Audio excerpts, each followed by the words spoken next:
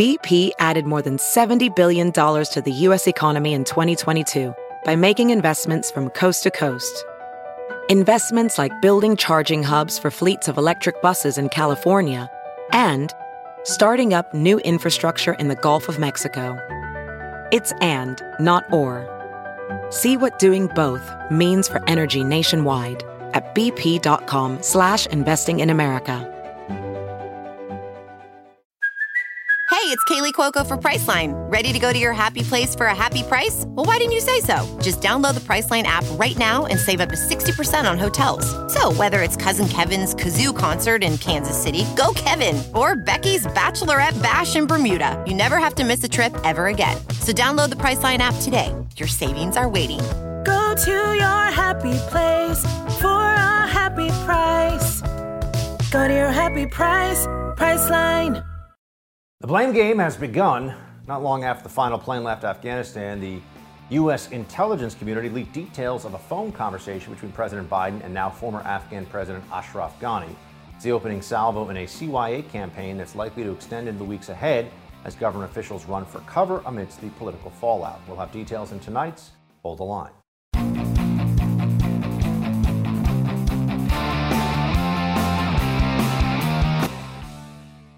Welcome to Hold the Line. I'm Buck Sexton. It was entirely predictable.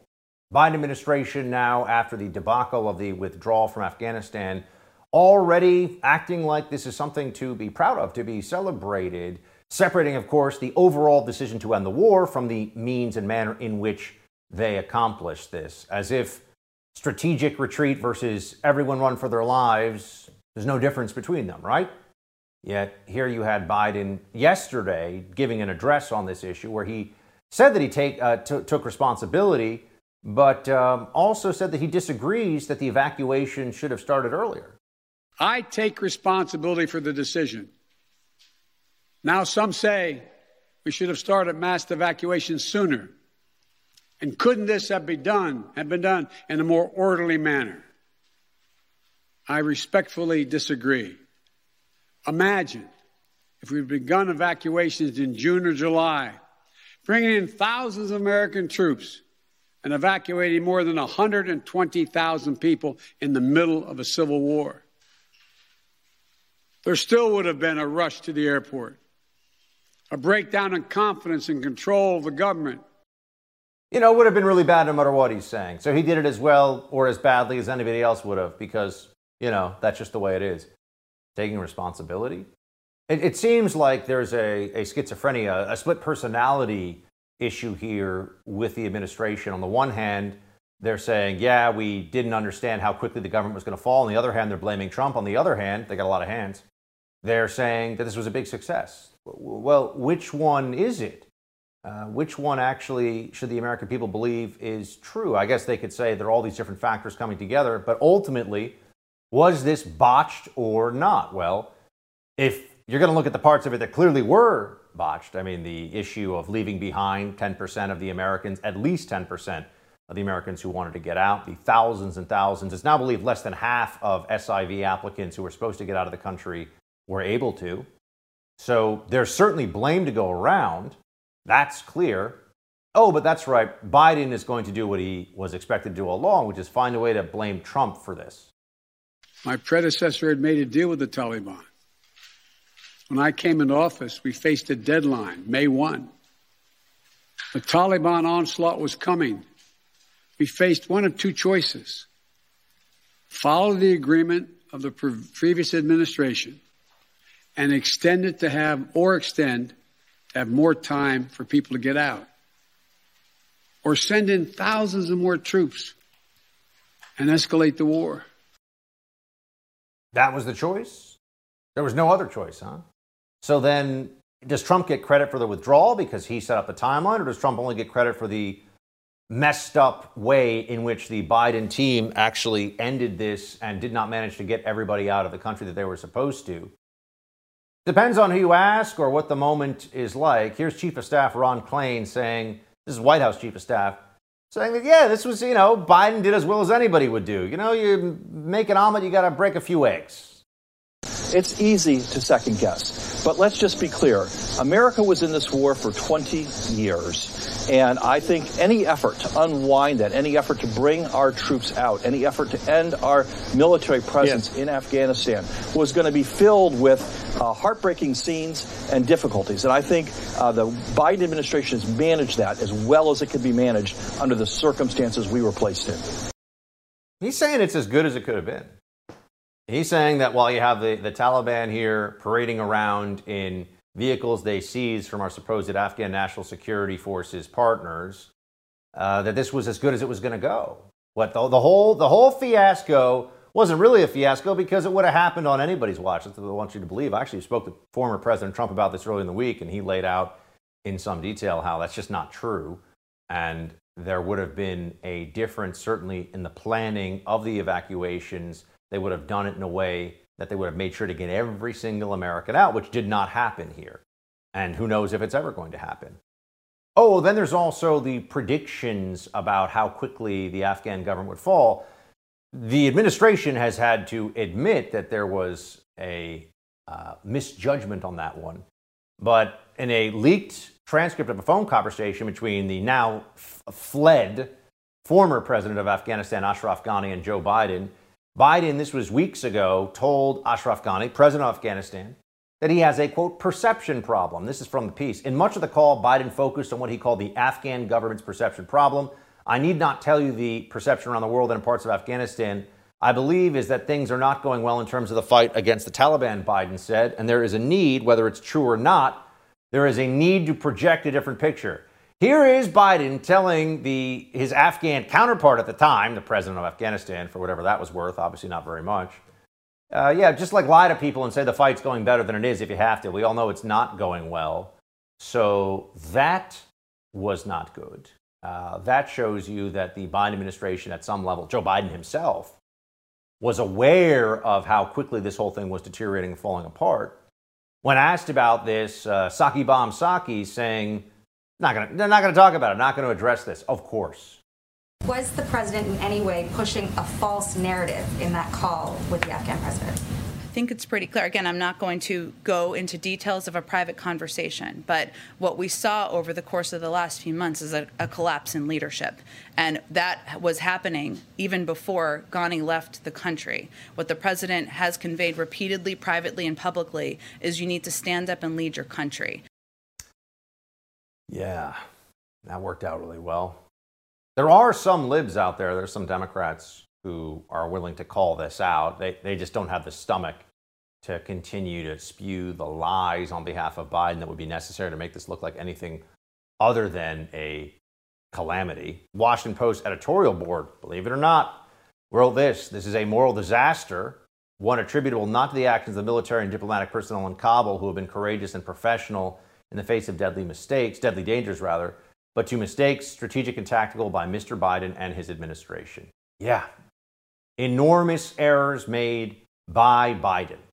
Not by other people on his behalf, not his predecessor, not pointing the finger. Joe Biden is a sub-mediocrity who never should have been elevated to the role in which he now finds himself, never should have honestly been vice president, and shouldn't have been in a place to win election after election as a senator from Delaware, but here we are. And if the bad judgment isn't enough for you, then there are also the lies that were told. Here's ABC News' Martha Raddatz saying that the Biden administration did in fact lie before and during the evacuation. Just on July 8th, the president was saying there's going to be no circumstance where you see people being lifted off the roof of an embassy of the United States from Afghanistan. They were clinging to airplanes in those early days. He was touting the Afghan forces, saying, I trust the capacity of the Afghan military. The president said they were ready, they were prepared for this, but no one was prepared for 11 days for the Taliban to take over. And just about a month ago, he told our George Stephanopoulos that he would get all Americans out. They've gotten 90% of those out. And that 10% right now is scared and still does not know exactly how they're going to get out. But don't worry, Joe Biden did it as well as it possibly could be done, they want you to believe. It's a victory, except for the bad parts. Those are Trump's fault. Or something. How much equity do you have in your home? 50,000, 100,000, more? Cybercrime experts are alerting homeowners the more equity you have, the greater the chance foreign and domestic criminals will come after you.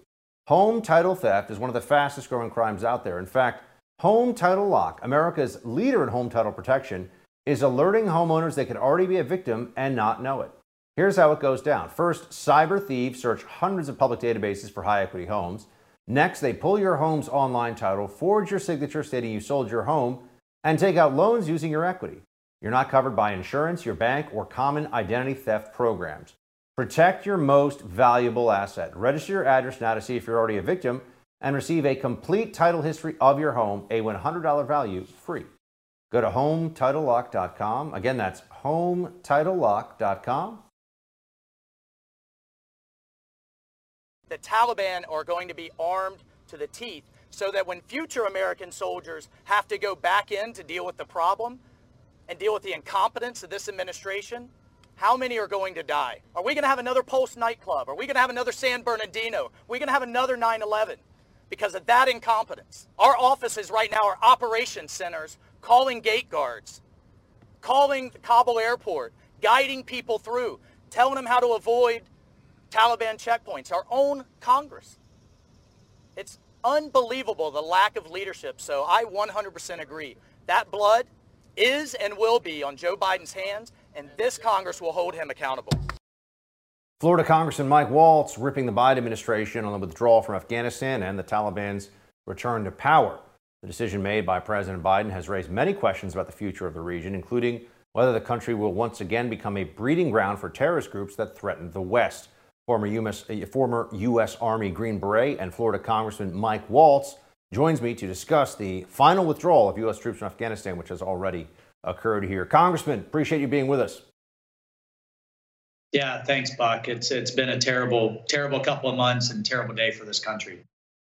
I have to ask, is this just beyond even your wildest imagination of incompetence for this administration on this issue of the withdrawal? Could you ever have thought this was possible, what we've seen unfold here?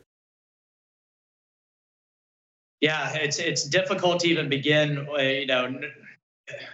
Where do you start on the level of incompetence? But let's just start with the announcement in April of full withdrawal and set that debate aside for a moment.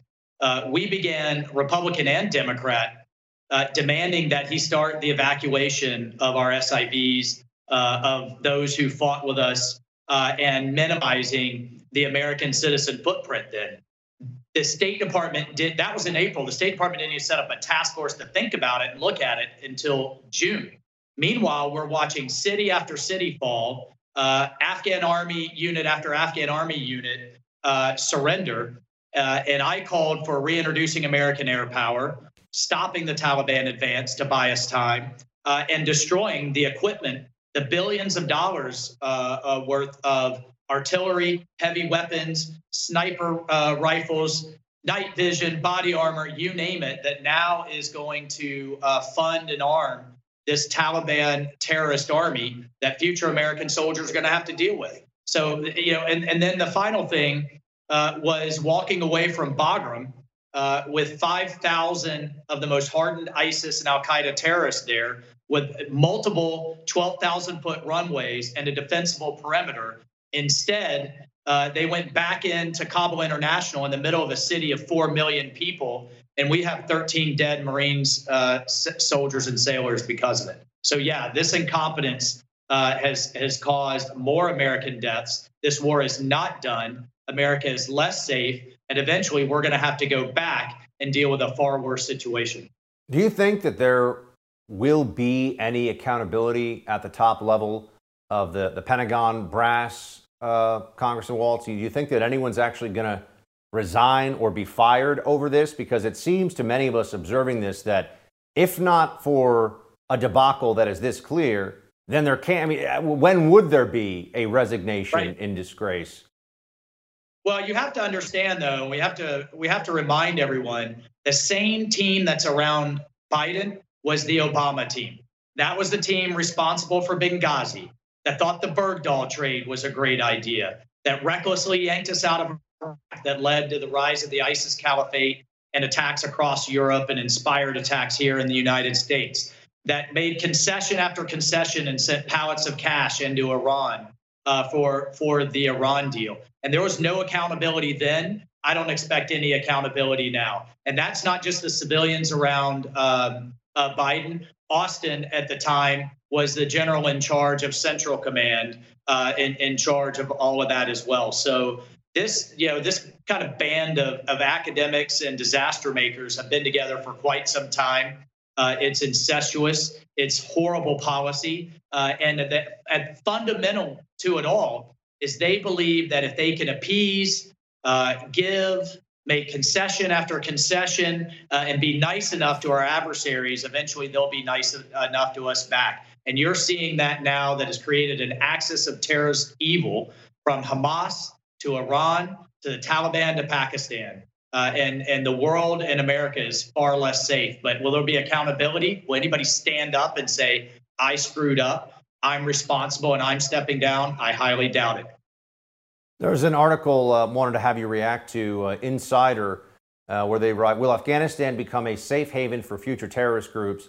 There's zero question Afghanistan will now morph into a durable safe haven for terror groups, they write, like Al-Qaeda, who intend to conduct attacks abroad. The propaganda victory by the Taliban and Al-Qaeda have gained by seizing control of Afghanistan is hard to overstate. Attacks in the West inspired by the outcome in Afghanistan are likely in the coming weeks and months. What do you make of this as a propaganda piece alone for the global jihadists, Congressman? I mean, I know you've actually faced down this enemy. What is this going to do for their recruitment, for their plotting, planning, and external operations? You know, I received a note yesterday from an ambassador, an ally in the Middle East, and he said, you know, the narrative across the region is jihad has won, American-style democracy has failed. And you bet their recruiting numbers, Al-Qaeda, ISIS, and Taliban, are through the roof right now. And further, Biden's own intelligence officials just briefed us last week that Al-Qaeda fully intends to rebuild and fully intends to attack the West again.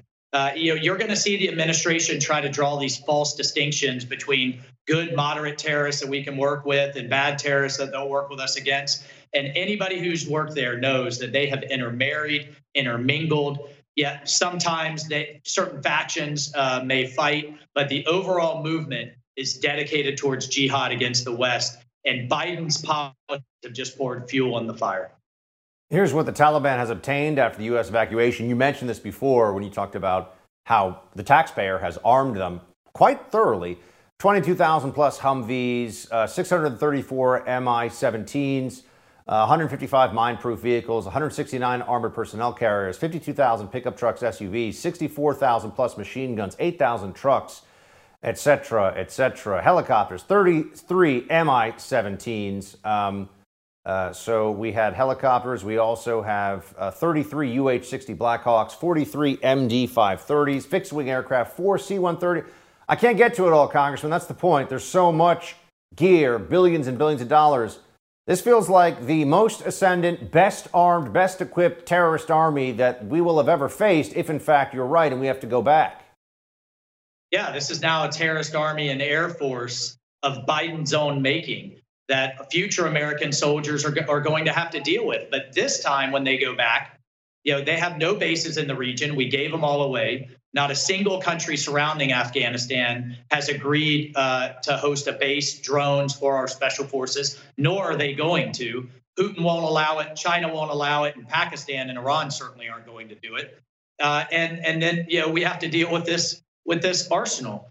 So this isn't just irresponsible or kind of bad theoretical policy. This is going to get future American soldiers killed. He hasn't ended the war. He's extended it and made it far worse. And it truly just boggles my mind how you could do this much damage in just 10 months of being in office.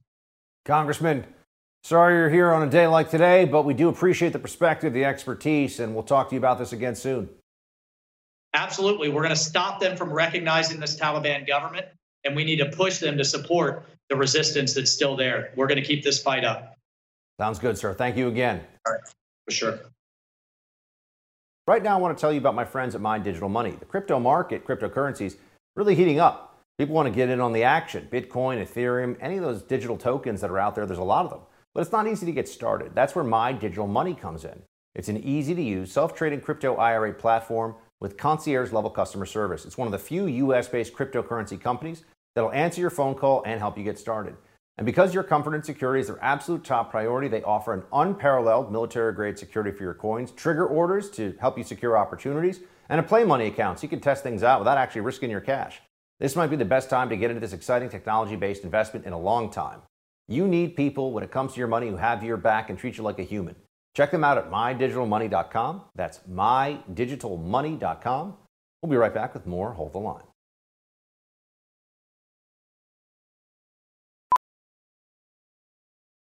Professional welder Shayna Ford used VR training developed by ForgeFX to hone her skills as a welder. The more time that you spend practicing it, that's what separates a good welder from a great welder. VR training can help students like Shayna repeatedly practice specific skills. Virtual reality definitely helps because the more muscle memory that you have, the smoother your weld is.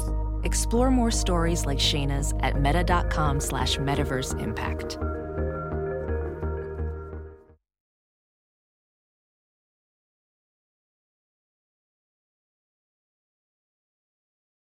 CDC goes woke. In an attempt to, quote, eliminate dehumanizing language, the agency published a new language guide to promote health equity and inclusive communication. The guide discourages using terms like alcoholic, smoker, uninsured, elderly, inmate, homeless, poor, disabled, homosexual, illegal immigrant. Yeah, a lot of things. But the CDC, under a major microscope these days, see what we did there, for the past year and a half, it's only a matter of time before they bent the knee to satisfy woke, science-defying demands. So, what's next and what do we make of this? Here to react, Rob Smith, host of Rob Smith is Problematic. Rob, always good to have you, my man. Always good to be here, Buck. So the CDC is a massive federal bureaucracy, and I think it's important for people to know that these federal bureaucracies are, just like corporate boardrooms now, full of woke jargon and ideology. The preferred terms, to give some, they actually give you a chart here, Rob. Instead of inmate, say people or persons who are incarcerated. Instead of alcoholic, person with substance abuse disorder. Instead of a smoker, a person or people who smoke. I mean, your tax dollars at work here, Rob. What the heck? Yeah, this is absolutely ridiculous. And I think this is very indicative of how, we talk about this a lot because we're about 10, 15 years into this huge social media revolution. So everything that started in Twitter, everything that started in sociology one-on-one classes and college campuses, this has all made its way to some of the biggest organizations in our society. This is the Centers for Disease Control, right? This is the CDC.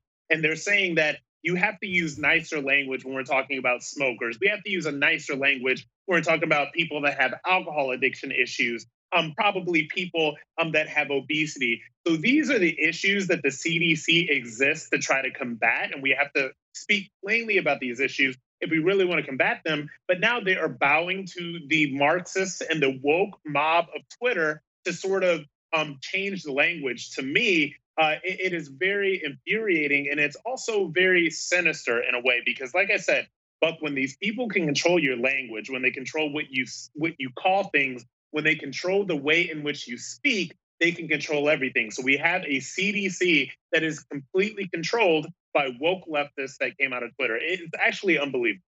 I mean, some of these too, Rob, it's amazing that they clearly feel like there's some kind of a benefit just from the performative act of trying to seem highly sensitive. I mean, you can't call someone homeless. You have to say it's a person experiencing homelessness. I mean, no rational adult could say that out loud and say that this is a worthwhile expenditure of time and taxpayer dollars, or forget about even the taxpayer, just anyone's time, energy, effort, and money here.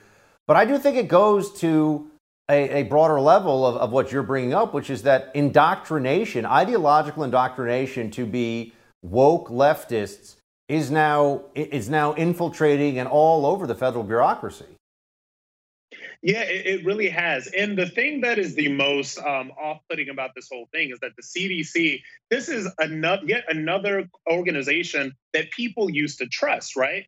People are not going to trust them with this woke left language. And God knows that after the coronavirus pandemic and dealing with all of this stuff, the people's trust of these institutions are less and less. But how are we going to combat these things? How are we going to combat things like obesity? How are we going to combat things like homelessness? How are we going to combat all of these things that these federal bureaucracies are supposed to combat if we cannot even speak of them plainly? Oh, we can't fight obesity because, we can't call it obesity. We have to call it people experiencing obesity, or we can't fight homelessness. We have to watch our language before we get real about that stuff. And a lot of the issues that are going on in society right now, and you and I talk about this a lot, is because people cannot speak plainly and openly about these issues. But for the far left ideologues that now control the CDC, for the woke Twitter mafia that pushes their language orthodoxy on everything, this is what they want, because they want to control the language.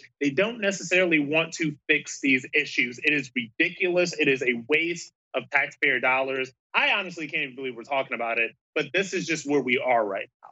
And let me make one more point. Sure. This stuff is not going to end once we get the senile buffoon that's in office right now out. This stuff is going to become, in the words of the left, systemic. So we're going to be dealing with this stuff and these changes that are being made right now for decades to come. It's unbelievable. And Rob, I mentioned that this is all over the federal bureaucracy, all over the federal government. We were just talking about the CDC and their word guide a second ago. The DOJ has hired its first ever Chief Diversity Officer.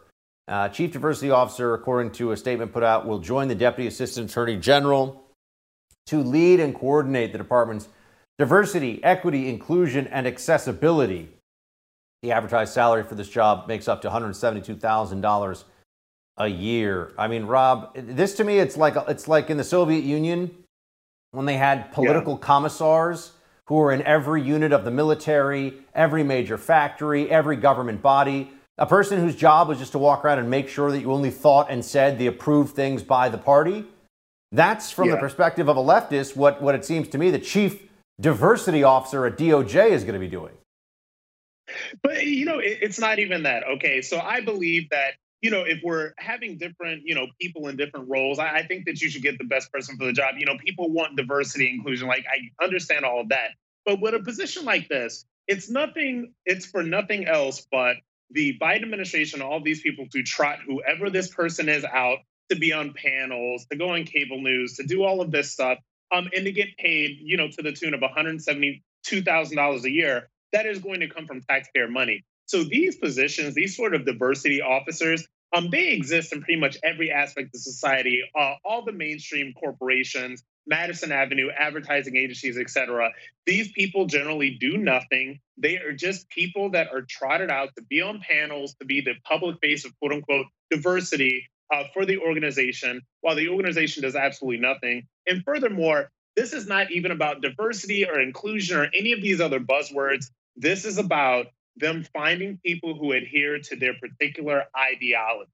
And they want to fill all of these government organizations with people that are sort of very loyal to that ideology. And like I said, again, if we get this senile buffoon out of office in 3.5 years, whoever comes in, I hope to God it is a Republican, whether it's Trump, DeSantis, whoever, fire every single one of these people that was appointed during the Biden administration, because God knows when the Biden administration came in, they fired everybody that was appointed by Trump. Rob, always good to see you. Thanks for being with us. All right. Thanks, bud. Let me tell you about a huge opportunity. Have you ever wanted to invest in real estate but didn't have the time to do it on your own? And you don't want to make rookie mistakes? I felt exactly the same way as you until about a year ago. I always loved the idea of real estate investments, but I didn't want to get involved without guidance. That's when I met my friends at Done For You Real Estate. They took all the guesswork out of it for me. They found me an awesome property. They rented it out for me right away. They managed the tenant for me. And now I get a check every month like clockwork. Don't wait another second to see if my buddies at Done For You Real Estate can do for you what they did for me. Visit doneforyoubuck.com to see how it works. Again, every step of the process, from picking the city, the house, getting the loan set up, getting a tenant in place, and a management company to handle the whole thing for you. Just go to doneforyoubuck.com to see what my friends can do for you. Again, that's doneforyoubuck.com to begin your real estate investment journey. Those school districts are violating state law, and they're overriding what the parents' judgment is on this. They are thumbing their nose at the rights of parents. Some of these districts had let parents, had honored the ability of the parent, and then they're taking it back. You can't go above the law and take away people's rights. And that's what they're doing. They're taking away parents' rights, and there will be consequences. That was Ron DeSantis in response to some backlash he faced after making sure that parents would be able to choose whether their children wear masks in school, essentially saying you can't have an all-out mask mandate. Some local communities have implemented masks regardless of what the governor has had to say. One local judge finds DeSantis' order unconstitutional. Take a look. But the governor was told that use of masks is child abuse and bringing harm to every child in the country. I've seen no scientific evidence of that to support that statement in this case. The law expressly permits school boards to adopt policies regarding the health care of students, such as a face mask mandate. We don't have a right to go into a crowded theater and yell fire because we decided it's our right to do that. That judge is a moron, by the way. The crowded theater fire line comes from when the Supreme Court wrongly decided that opposing a war was something that caused a clear and present danger. It was a huge blow to the First Amendment, wrongly decided. But that same judge, who's an idiot, called this decision against DeSantis a win for parents. Is it? Are parents gaining something out of this, or is it just another victory for authoritarian libs in local government? Joining me now is Ned Ryan, the CEO of American Majority. He's here to help debunk the hypocrisy and tear apart the madness. Ned, my man, always good to have you. Yeah, no, good to be with you. You actually stole my line as I'm listening to that judge thinking he's an idiot. So you can call him an idiot. I'll call him a moron because he clearly doesn't know the science about mask mandates, has clearly not taken any time or shown any intellectual curiosity to look in the so-called science of mask mandates for children. You know, my good buddy, beginning of this month, Dr. Marty McCary wrote a piece for the Wall Street Journal in which he said there's only been one study done on the entire issue of mask mandates for children in this country, and it was inconclusive.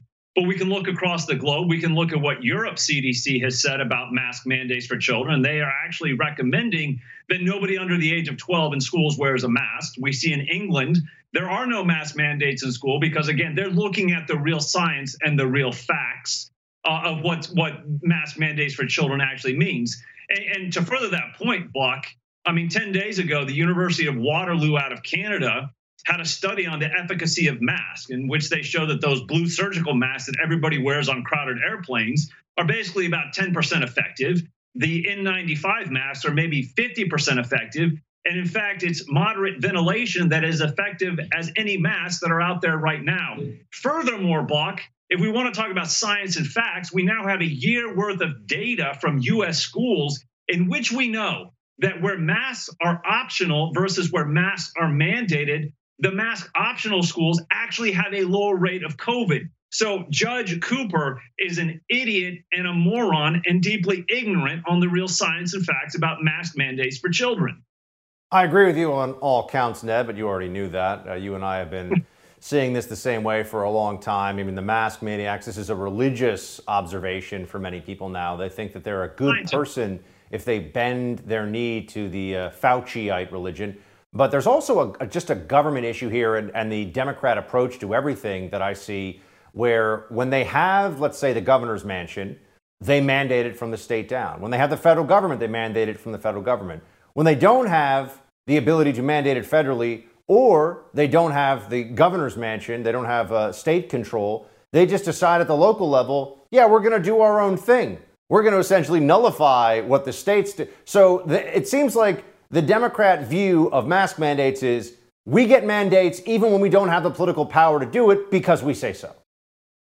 Well, and they can say so at some levels because, Buck, unlike the right, they have focused a lot on the state and local levels. I mean, they dominate a lot of school boards, because they actually thought school boards were important years ago, while the right, let's be honest, was spending all their time putting money into federal races, into ridiculous think tanks. And the left was obsessed with taking over city councils and school boards and mayoral offices. And I think in some ways it is a rebuke to us as we look at this madness of mask mandates and CRT at the school board level.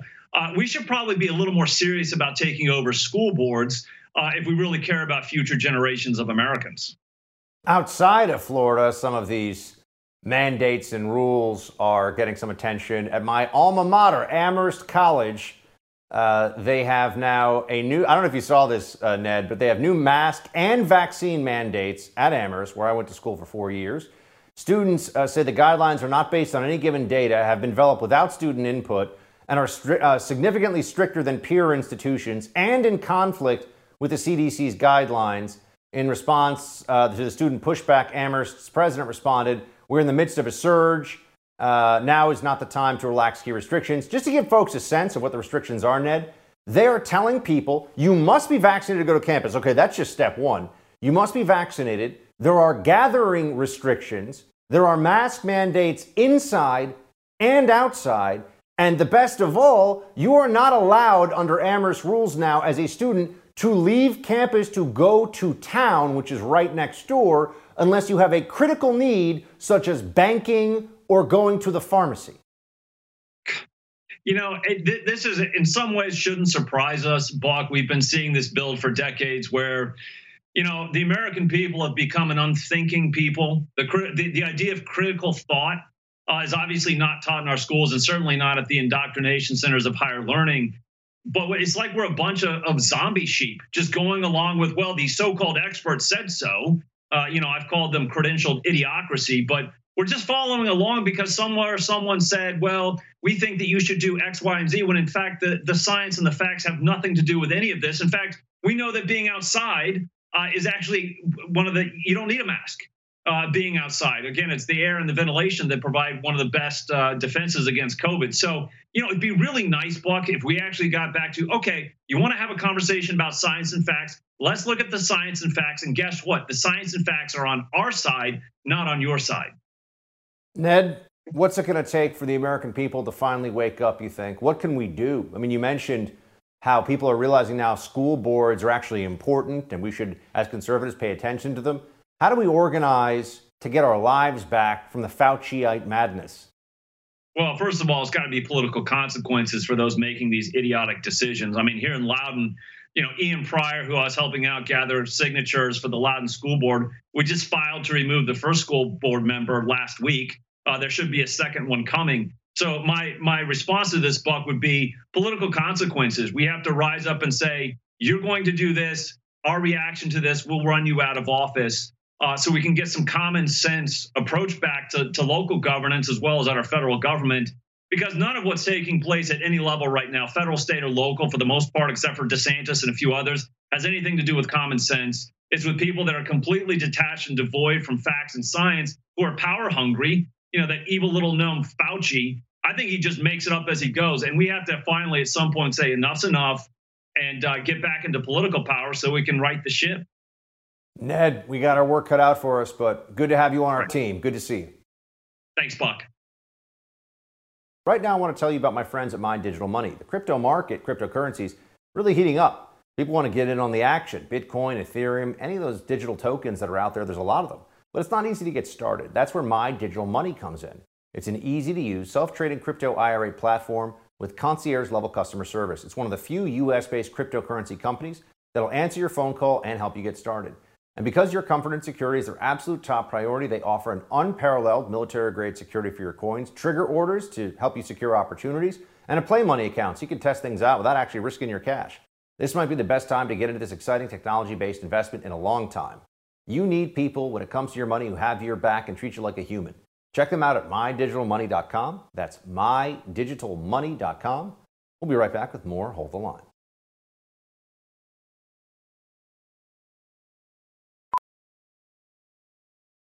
As a professional welder, Shayna Ford uses Forge FX to practice over and over, which helps her improve her skills. The more muscle memory that you have, the smoother your weld is. Learn more at meta.com/metaverseimpact.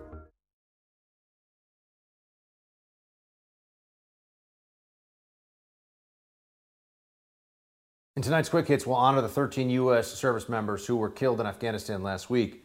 Before we get into that, let's take a look at some other stories. Remember that Marine who called for accountability from top-level military commanders? This gentleman right here, Lieutenant Colonel Stuart Scheller.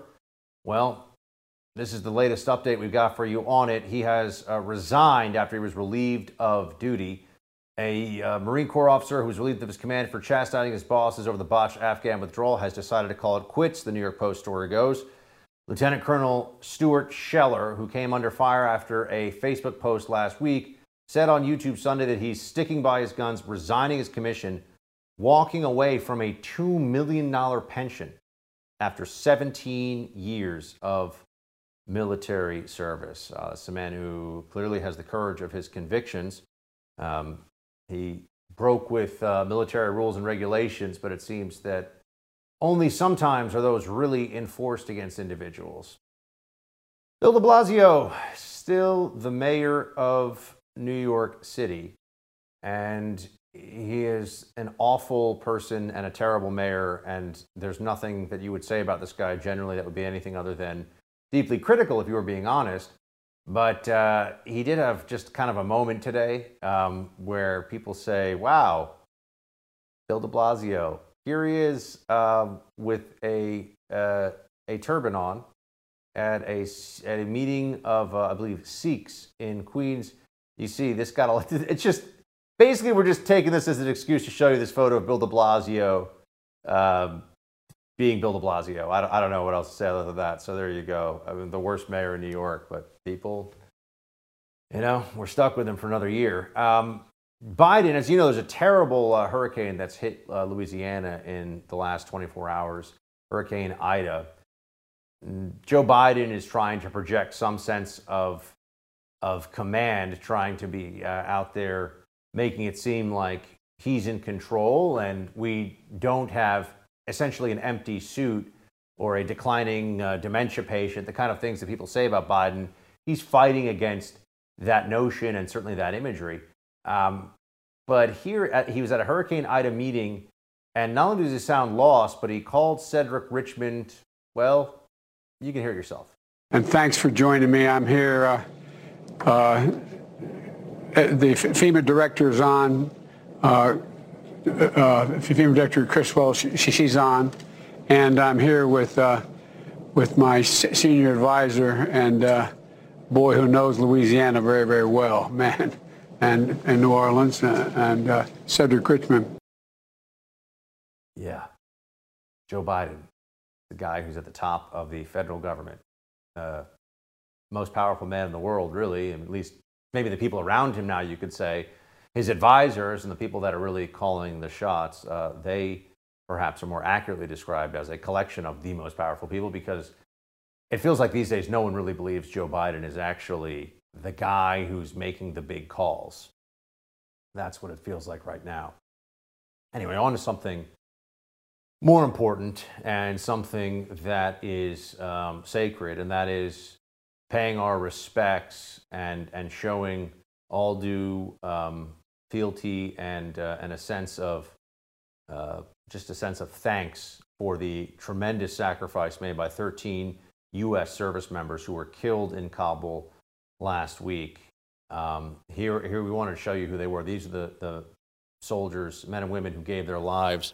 Maxton Soviak, 22.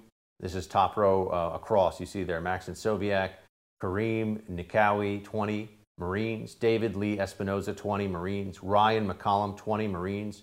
Jared Schmitz, 20 Marines. In the bottom row, Hunter Lopez, 22 Marines. Dagan Page, 23 Marines. Darren Taylor Hoover Jr., 31 Marines. Johanny Rosario Pichardo, 25 Marines. Humberto Sanchez, 22 Marines. And then we have one more, Nicole Gee, 23 Marines. Dylan Marola, 20 Marines. And Ryan Naus, 23 Army. All gave their lives for you, for me, for this country. Remember that. That's it for tonight's Hold the Line. The No Spin News with Bill O'Reilly is up next. Fields High.